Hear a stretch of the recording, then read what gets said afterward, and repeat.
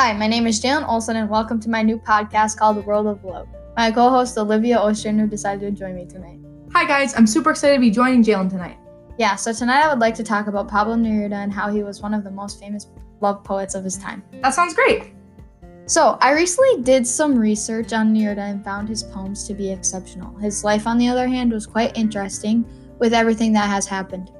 So, I think we should just jump right into his life. Yes, let's go for it.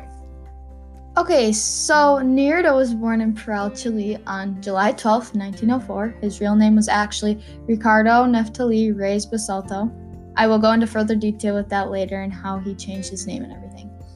In his early life, his father worked for the railroad and his mother was a teacher who died shortly after his birth. And 2 years later, the family moved to Temuco, a small town in Chile, where his father remarried. He grew up with a half-brother, Rodolfo, and half-sister, Laura. Neruda was a precocious boy who began to write poetry at age 10. Wow, that is pretty impressive that he started writing poetry at that age. Yeah, I know, right? Nowadays, 10-year-olds are burying their faces in the new iPhone or iPad or some sort of electronic device. Tell me about it. Moving on. His father was a bit of a jerk about writing the poems. He really tried to discourage Neruda from writing poetry, and he never cared for them. This is what gave Pablo the idea to change his name. He eventually started to find support through school and teachers at age 13. He began his career as a poet. I have a quick question. Who inspired Pablo to take their name? Great question. It was actually this Czech poet named Jan Neruda that inspired him. He always followed her work. What I really want to talk about are some of his poems. The 20 love poems and Song of Despair is what made him a celebrity love poet.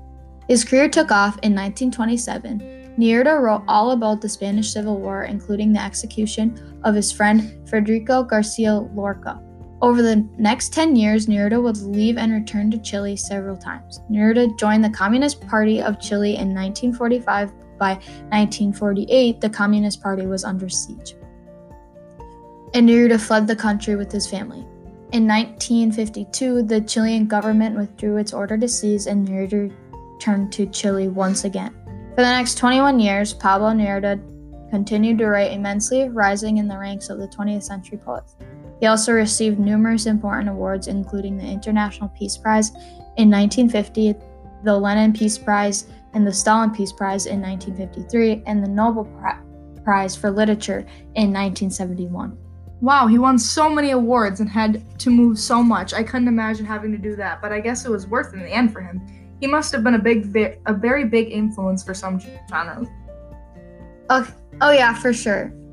He was. In fact, the 20 love poems were inspired by an unhappy love affair, and it became an instant success. The 20 love poems are very subtle and very original in its imagery and metaphors.